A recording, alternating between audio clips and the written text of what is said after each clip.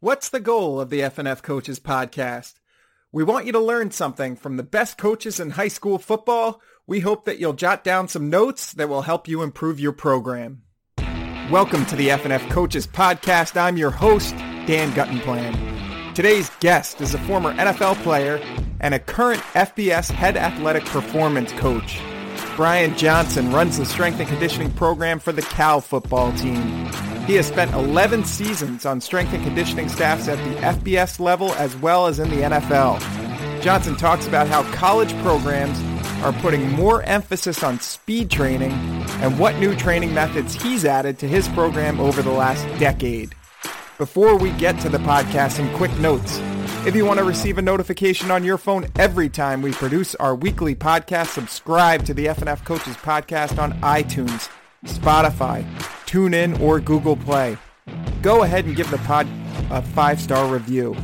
To check out new content each and every day, visit fnfcoaches.com. Follow us on Twitter at FNFCoaches. Let's get right to the interview with Coach Johnson. Hey, Coach Johnson, welcome to the FNF Coaches Podcast. How you doing? Doing good. Thanks for having me. Yeah, we're excited to talk to. We don't often talk to college coaches, but whenever we get one, it's good to impart some of that wisdom for our high school coaches.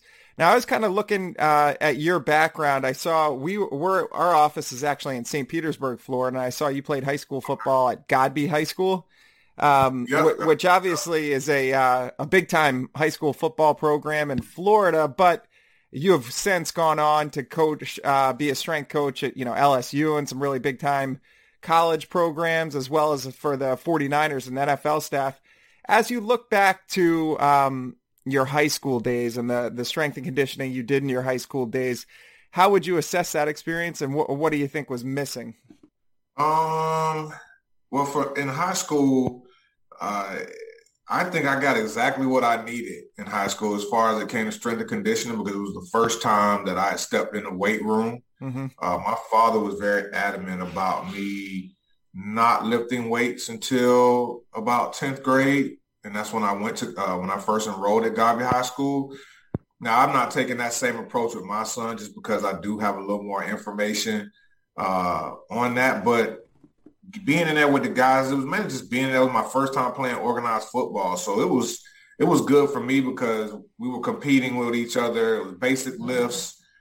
And when it comes to high school strength and conditioning, you don't have to get into all that super complicated stuff. I mean, at that age, guys are kind of at their peak point to just start introducing some of the basics and fundamentals of movement. And that's what I got from my high school strength and conditioning program. So it was perfect for what I needed, and it set me up very well for my transition going into to play college ball. Yeah, that we do talk to a lot of coaches who say the same thing. A lot of freshman year is really a developmental time where you're just trying to work on movement patterns and making sure guys are doing their lifts with the correct form. They know how to hold the bar. They know how to position their feet, things like that. How did it change when you got to college at LSU? What were the biggest changes? Well, the biggest changes were that there was actually like a scientific reasoning. I did dig a lot deeper into the Olympic lifts because Coach Moffitt, my strength coach in college, he's ground-based, and he based a lot of his off of a Gail Hatch lifting system, and Gail Hatch has coached weightlifting athletes in the Olympics for years. He's a legend. So but more so just the speed of things, the organization of things, time management.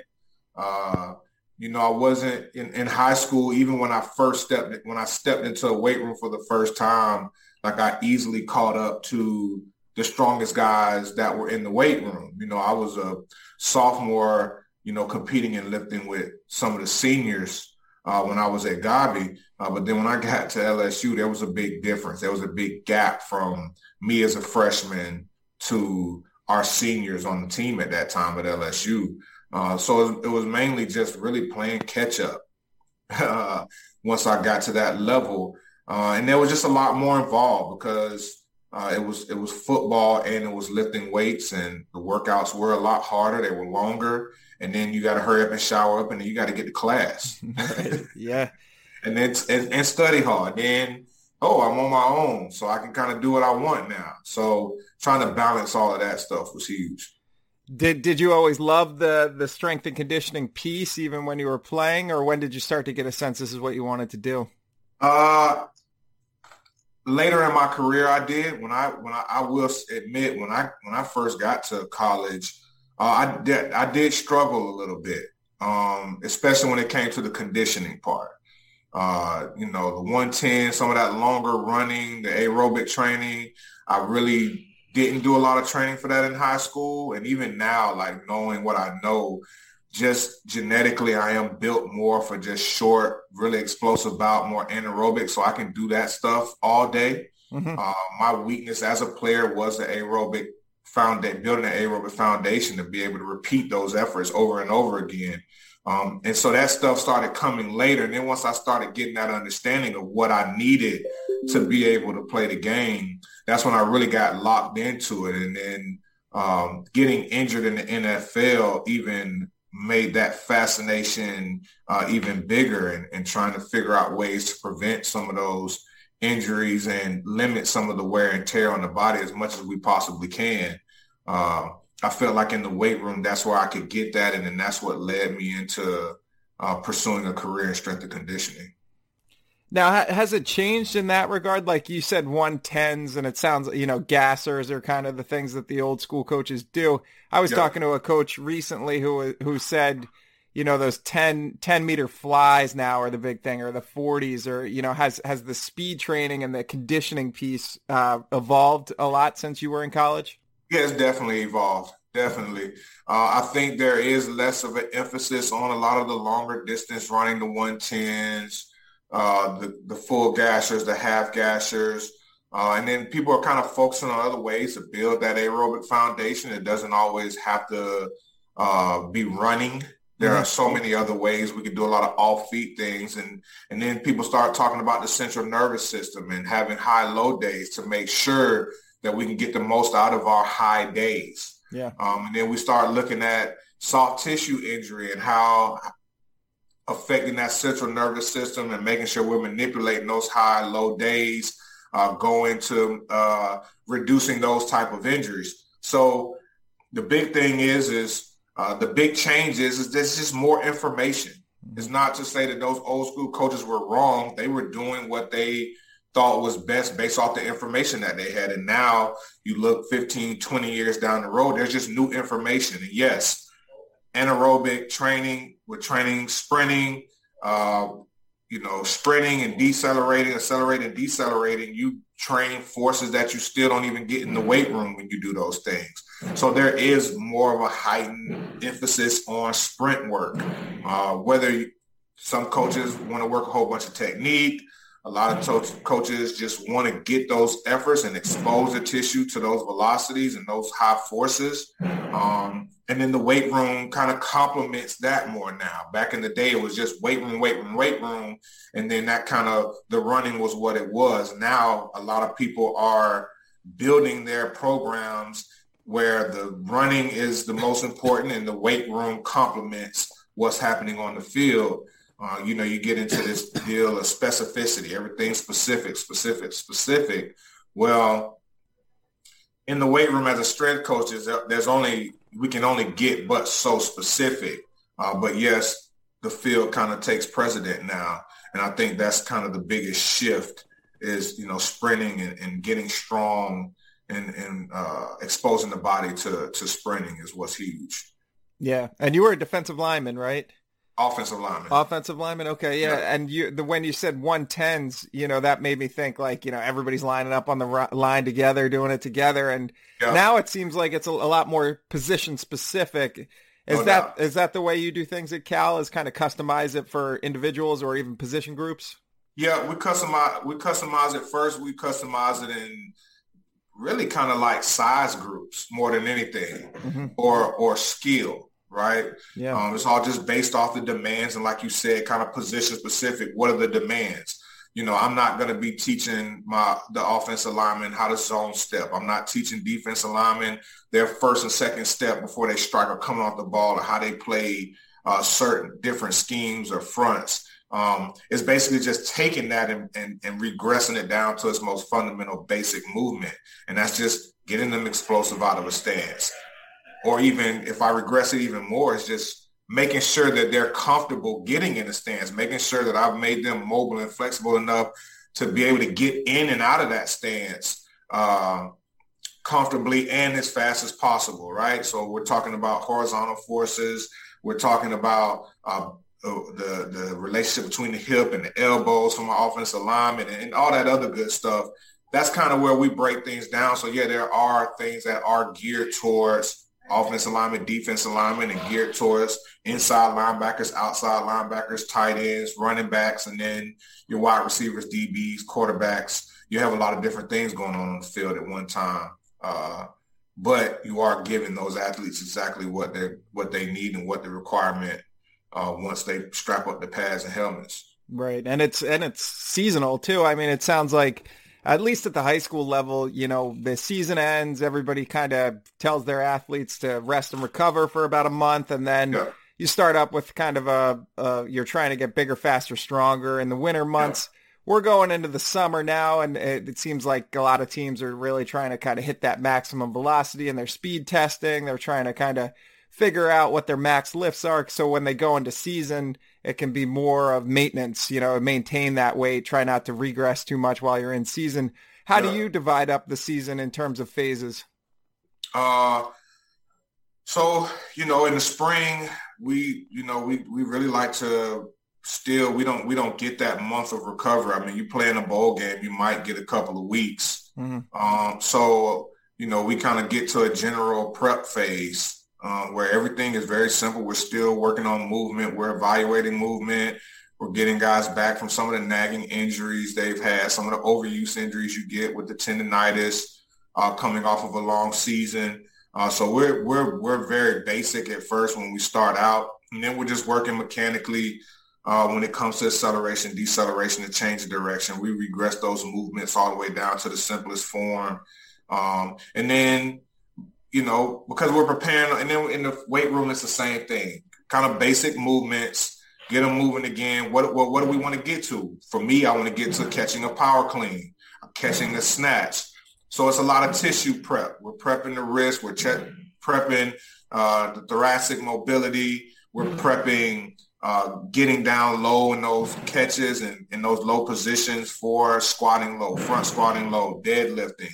There's a lot of tissue prep, making sure that we have a lot of core stability, make sure we're building up the posterior chain, making sure that we're getting those hamstrings as strong as possible. So once we get into sprinting fast, once we get into lifting heavy, we usually like to do that during spring ball. We can do that because we aren't practicing every day, right? You don't practice, you practice 4 times out of the week, with the end of the week being a scrimmage. So you still have a lot of time to get those gains. So a lot of the before spring ball is just kind of prep work. And then we can get heavy during spring ball. And then after spring ball, we'll have another strength phase where we can really get big and strong, because all there is, again, is us working on output out on the field. We want to work a little bit more of getting fit towards the back end of the spring. So we start to build some of that aerobic foundation, that repeatability for our guys. And then as they go off on another break, and we come back and we hit another phase of that, just output and still kind of microdose some of that aerobic foundation. And then that back end of summer, it's all work capacity. And we're still working to get strong. We might even go into somewhat of a power phase. It just depends on where we are as a team. But now it's to get ready for football. Right. We have to repeat explosive efforts. We got to, if we do have any guys that are kind of broken down from the first phase, we got to work on bringing those guys back. If we got any post-op guys that are getting ready to kind of transitioning into football again and return to play, we're trying to lock in their deal. And then we get into training camp.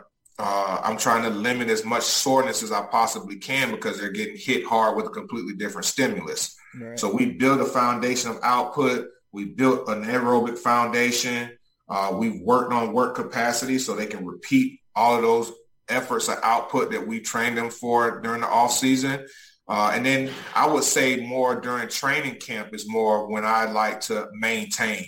Yeah. So we might go into some things where we're just concentric only, where we'll try to limit as much eccentric muscle contractions that we possibly can. Sometimes that's just a trap bar deadlift. You can still go heavy. You bring it off the floor, and instead of guiding it down with that eccentric contraction, you just drop it out of your hand. Then you go down and pick it up. Because that eccentric lowering is the part that's most taxing on that muscle, they're already getting a bunch of eccentrics on the field with decelerating. Right. All right. So we try to limit what they're getting a lot of already in practice and maintaining. And then in the season, we're working for gains. We're working to and it all depends, we have to be strategic about what lifts. We probably don't want to max out on power cleans in season or back squats, but we'll choose some safer lifts, maybe deadlifts or bringing things off the ground. And once again, it's always about prepping the tissue for what you want to get out of it. So we can, in the back end of the season, we're still really strong instead of maintaining. And then you see some of the decreases, and then you're sitting there watching the fourth quarter of a game and wondering why your defensive lineman getting driven off the ball because you just worried about maintaining. You know what I mean? So we like to get gains during the football season. That makes sense. And then when you were explaining the deadlift and, you're not doing the eccentric part, you're just dropping it. It made me think, that's got to be loud in the weight room when you got all these, big guys just dropping their weights everywhere. How do you generate energy in the weight room? You hear a lot of high school coaches talk about that, and especially in the summer when it's a grind. How do you generate energy? Well, first and foremost, it's just about the standard and what your culture is. If you set a standard that when you come in here, you're working hard, you have great energy, you're being a good teammate, you're explaining why those things are important, then it's not something that you have to worry about on a daily basis. Your team is intrinsically motivated, which most really good teams are. They don't have to be corralled or talked into working hard. They come in and they do it themselves. And that's why being in a place like Cal is really special because you have a bunch of guys that in order for them to get enrolled in this university, they have to be intrinsically motivated. They already have to be high achievers. Now, there are days we'll give them a talk, and as coaches, we definitely have to show that we have a lot of energy, that we're excited, that we're passionate. But when you do that on a consistent basis, when you really love what you do and you enjoy being around them, I think it's just natural. It's organic. It just happens. And as coaches, we have to check ourselves too. And yeah, we get tired too. There are days we don't feel like doing it. But you go brew your good cup of coffee and you start seeing the guys coming in with their smiling faces, and it's real natural that you just naturally have that energy, and it kind of seeps into them as well when they don't feel like it. Right. Yeah, it is a culture thing, I think, if you get the right guys and they're supporting each other and they're spotting each other, and that it's not all about them in the weight room, then I think that kind of is contagious almost. Yeah, no doubt. Now, in terms of lifts that you test players on, you had mentioned it might not be back squat in season, or it could be deadlift in season. What lifts do you test players on? Do you do all of them or just kind of your core lifts? It's mainly the core lifts. Mm-hmm. It's mainly what we deem as important. I mean, right now we're in a phase, we're going to go into a phase where we're working on acceleration and max velocity. So we'll have more of a unilateral focus. So we'll do more. Our big lift will be our single leg lower body lift. I'm not huge on saying, hey, on this is the date, circle it, that we have to hit a 1 rep max. Yeah. I like to take the approaches that you stay ready. If you stay ready, you never have to get ready. So a lot of the things that we're testing from just some of the technology we use, we have force plates where we can test readiness. We have jump mats where we get power output on a daily basis to give us a readiness score. Our GPS data also gives us an outlook into maybe some fatiguing or if some of that is starting to accumulate. But we like to train for our guys to always be ready to peak. Mm-hmm. And we know that that's not going to be the case, that they're always going to be ready. But if they're feeling good and our data tells us that they're ready to go, they can hit a PR. I mean, during spring ball, we had several guys hitting PRs coming in here lifting after practice. Wow. Just because we were really strategic on how we placed things and how we did things. And if that's what's going on, then that's how you know that you're preparing your team to be ready to play every Saturday, right? That's our deal. Is we don't want to just be good for one day. For us to be successful, there are going to be 12 days during the season that we're going to have to be good, and we're looking to peak and be ready to perform on all of those days. So that's really more of our mentality. It's not really a testing deal. It's to train and prepare to be ready on those important days. And for us, that's a Saturday and sometimes a Friday. Right. Yeah, that makes sense. You want to prolong it through the entire season. You don't want to just beat your one rival. You had mentioned force plates, GPS, and obviously budgets are different at the high school level. So No doubt. they don't have access to all that stuff. But if there is one, piece of technology that you say, hey, if you're a high school coach and you're going to save up and buy one piece of technology, what would you recommend? Man, I don't even know if I would necessarily say the technology is all that important. For high school coaches, man, because even still then, if I'm talking about technology, I'm still narrowing that down to even high schools that can afford it. Right. When I talk to high school coaches, I say just look at what you're already measuring. You can get a weight. A weight is going to give you, especially when you consistently do it, all right, weight's going to give you look into hydration. Weight's going to, or how they're eating, which is very important. Nutrition. Are they eating enough at home? Are they fueled and ready to go? If you get a kid that comes in and he has 5 to 10 pound fluctuations, then maybe, instead of investing in technology, I maybe invest in having some snacks in the weight room for kids to eat. Bottles of water, making sure they're hydrated in the weight room for high school coaches. And then if you want to get any type of data, there's if you have a vertimat, if you can test a vertical jump in inches, there's a lot of things out there. I even like us, when I didn't have technology or we were trying to figure out what technology we wanted, even at the Power 5 level before I bought any, we would just test a vertical jump in inches. And we had a Excel power sheet that you can easily build on Excel or Google Sheets. And you put in their inches every time they jump, and it gives you a range of power saying, oh, he's within 90% of his highest jump, or he's within 80% or 70%. And then that just gives you an indication of where that player is. If you have players that are consistently able to hit within 95, 90% of their biggest jump, they're ready, they're thriving, they're doing good. But if you get players that are dropping off, then you know that maybe there's something that you need to change in what you're doing.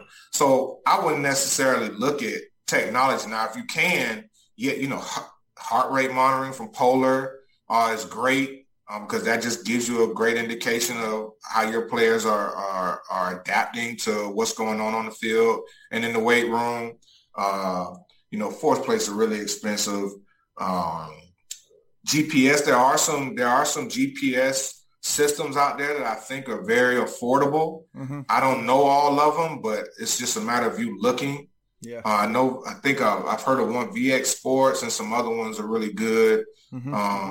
But some of that stuff is really hard too. It's just, as strength coaches in high school, or even just coaches, period, if you're looking at practice and your guys just are down, well, maybe you just want to shorten the time. Right? You don't want to say, I don't want practice to be less intense. Come on, we got to be honest. We're football players, football coaches. We want fast, full speed practices, right? But you don't want to go fast and full speed for 2 hours if you're looking at a team that's struggling. You might want to take it down to hour 15, hour 20 minutes. So there are a lot of things that you can manipulate and do to make sure that your team is ready to go. The things that we already do every day, the things that we're looking at, the data that we are collecting, you just got to figure out what the story, what story is it telling us? What story is the weight telling us? What story is a vertical jump, a simple vertical jump that you could do easily with just one piece of equipment every day? I've even done some like balance stuff, like every day when they come in, make them stand on one leg and see which way they're falling. Coach them up, tell them to correct. If they fall the same way, then something's going on in the nervous system where they can't correct that. Now, if they fall the opposite way, then they're good because that means that they fix what you told them to fix, right? Right. Some of that stuff is that's simple. That's easy stuff. But as far as when it comes to technology, it's great if you have the budget. There's so many things out there that you can do. I couldn't even name them all.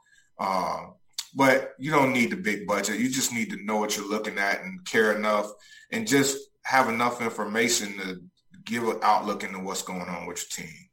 Do you find with the data that you're using and the analytics that it usually confirms what you already think, just by looking at the guys and seeing where they're at, or are you often surprised by what you see? 95% of the time it confirms. Yeah. But we're not looking for the 95% with the data. We're looking for the 5%. We're looking for our starting receiver, our one starting DB. And the difference is us seeing something off to make sure that we can get him to game day. You know what I'm saying? And that's what the data is good for. The data is good for the things that you can't see. Mm-hmm. And that's a very small percentage. But any coach will tell you it's the small things that the details that matter. That's what separates winning and losing. It's not the big one, right? Right. It's the jumping off sides on fourth and short, right? Mm-hmm. So that's what the data is doing. The data is giving us that little outlook into what can keep our good players healthy and on the field. And if we can catch those things, then we've gotten a step closer to winning. Right. I was talking to a high school coach the other day, and he said one of the biggest challenges for him is simulating the intensity of a game or even a preseason workout. So he'll have a tough time with soft tissue injuries at the beginning of preseason. He might get his receivers or pulling a hamstring or, straining a muscle here and there because in the summer, you're not at that same intensity, and then you get out on the field. Is that what can you do, or how do you avoid that, or is there anything that you've found really simulates the intensity of the game so you avoid some of those injuries? Well, if they're off doing something that you can't see or you don't know, then there's no real way of knowing. I mean, in the summer, it's basically about exposing them to sprinting because the soft tissue doesn't happen when they're walking. Right. If it happens when they're jogging, then you just got a whole bunch of other problems. It's probably just a big accumulation of fatigue. And if you haven't seen them up until that point, then there was nothing that was going to help that. Right.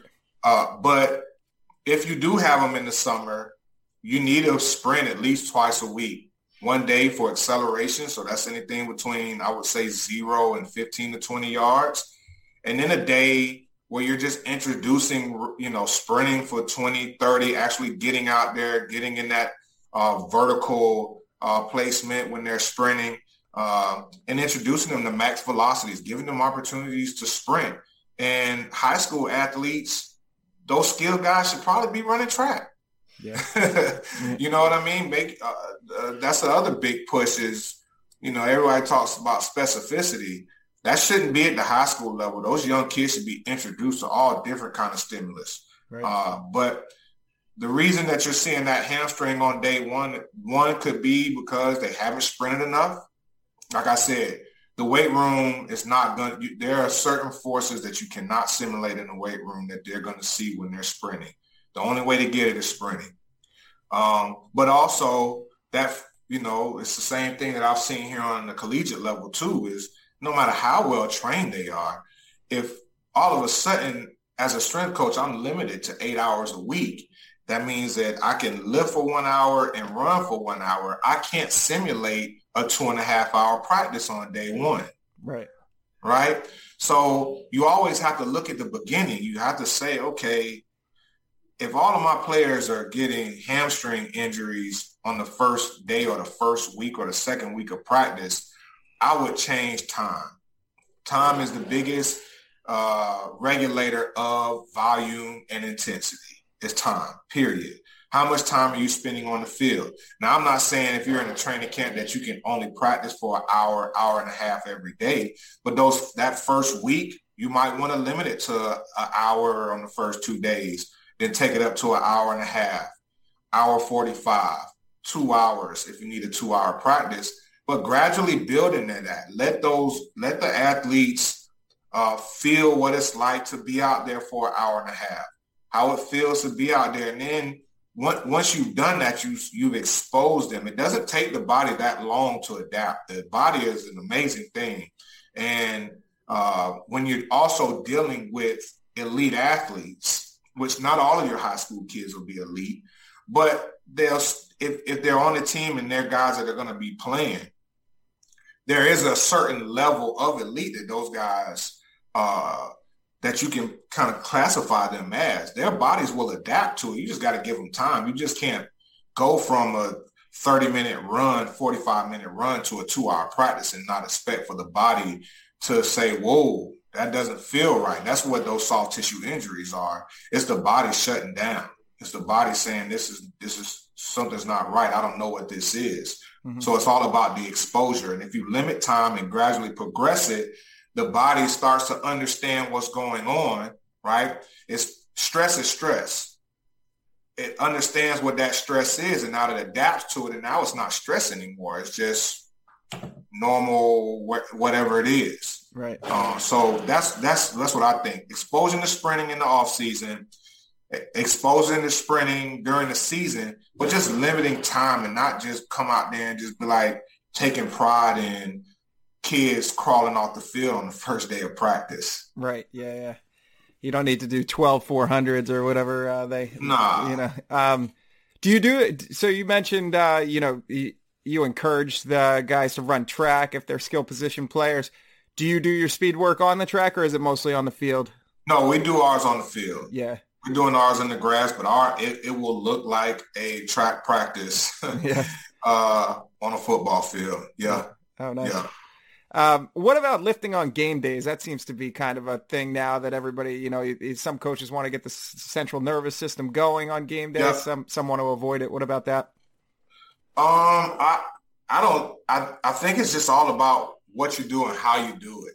Mm-hmm. I'm not going to have a lift session on game day that's looking like a lift session in the summer, the off season. Right. There are things that you can do. It's about understanding what the central nervous system, what fatigues the central nervous system, what primes the central nervous system. There are lifts that can serve as primers. And sometimes it's not the actual exercise, it's the intensity of the exercise, right? Right. Knowing that range, knowing that space that you can work in. Yeah, you don't want guys maxing out or hitting, 90% on game day.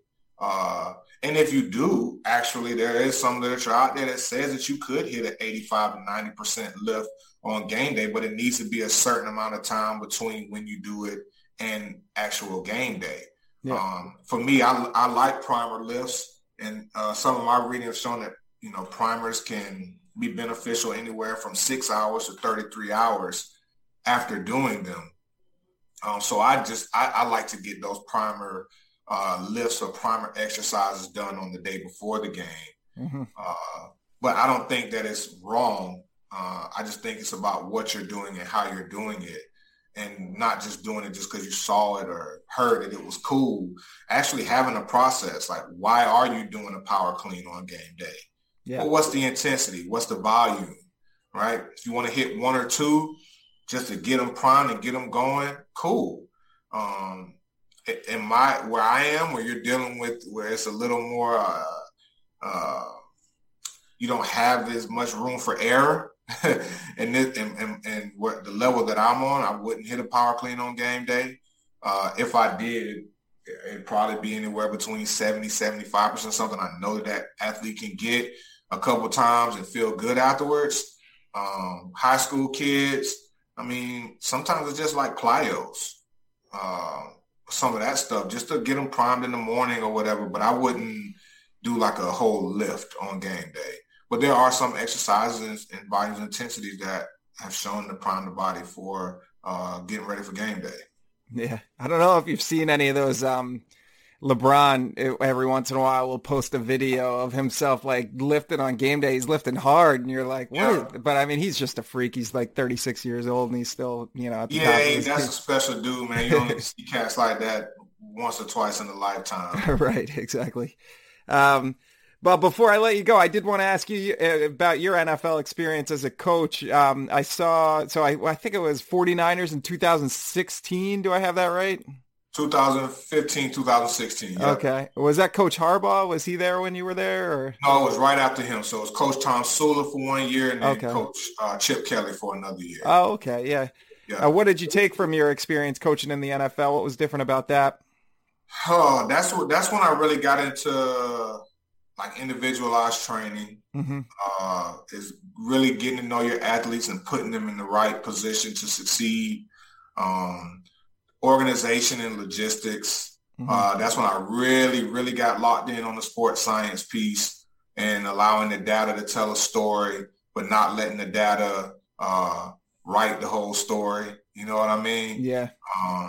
So that was my biggest growth, because I was able to deal with rookies who were coming out of like college, and also dealing with, the guy that's on his way out, that's 35, 36 years old, and what his program looks like compared to that 23-year-old coming fresh out of college program. Right.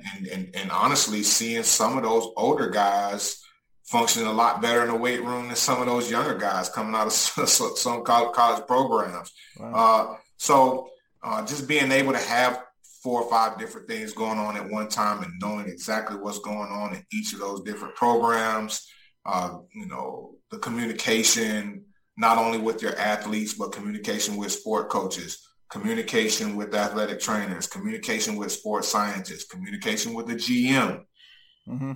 right? When it comes to money and weights, and if that weight affects some money, right? And how just to be organized and thorough and detailed, and always dotting your I's and crossing your T's is huge, because it could cost you your job on that level. Yeah, absolutely. I'm a Philadelphia Eagles fan. I remember Chip Kelly was there for a couple or 3 years, I think. And when he got there, the culture of, sports science and nutrition and the smoothies and all that stuff was just, it was like a culture shock. But he was ahead of the game on that. So that must have been a great experience to be. No doubt. On his no doubt. Side. Well, Coach Johnson, it's been great talking to you. I really appreciate you taking the time. And my pleasure. Yeah, continued success to you in your career. Thanks to Coach Johnson for joining the podcast and sharing his training philosophy. Follow him on Twitter @CoachBEE1. Don't forget to give the pod a 5-star review on your preferred platform. The F&F Coaches Podcast is an AE Engine production.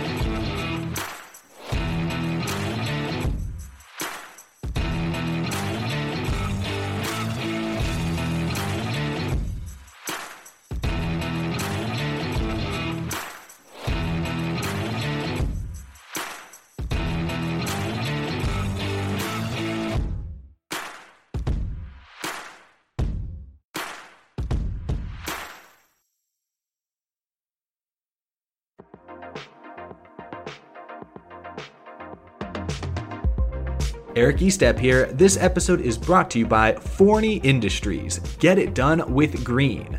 Forney offers a full line of welding and plasma cutting machines, metalworking accessories, and more. For do-it-yourselfers all the way to professional metalworkers, Forney has everything you need for your next project. Shop Forney's top-of-the-line products at forneyInd.com. That's Forney, Forney, Ind.com, or at an authorized Forney dealer near you.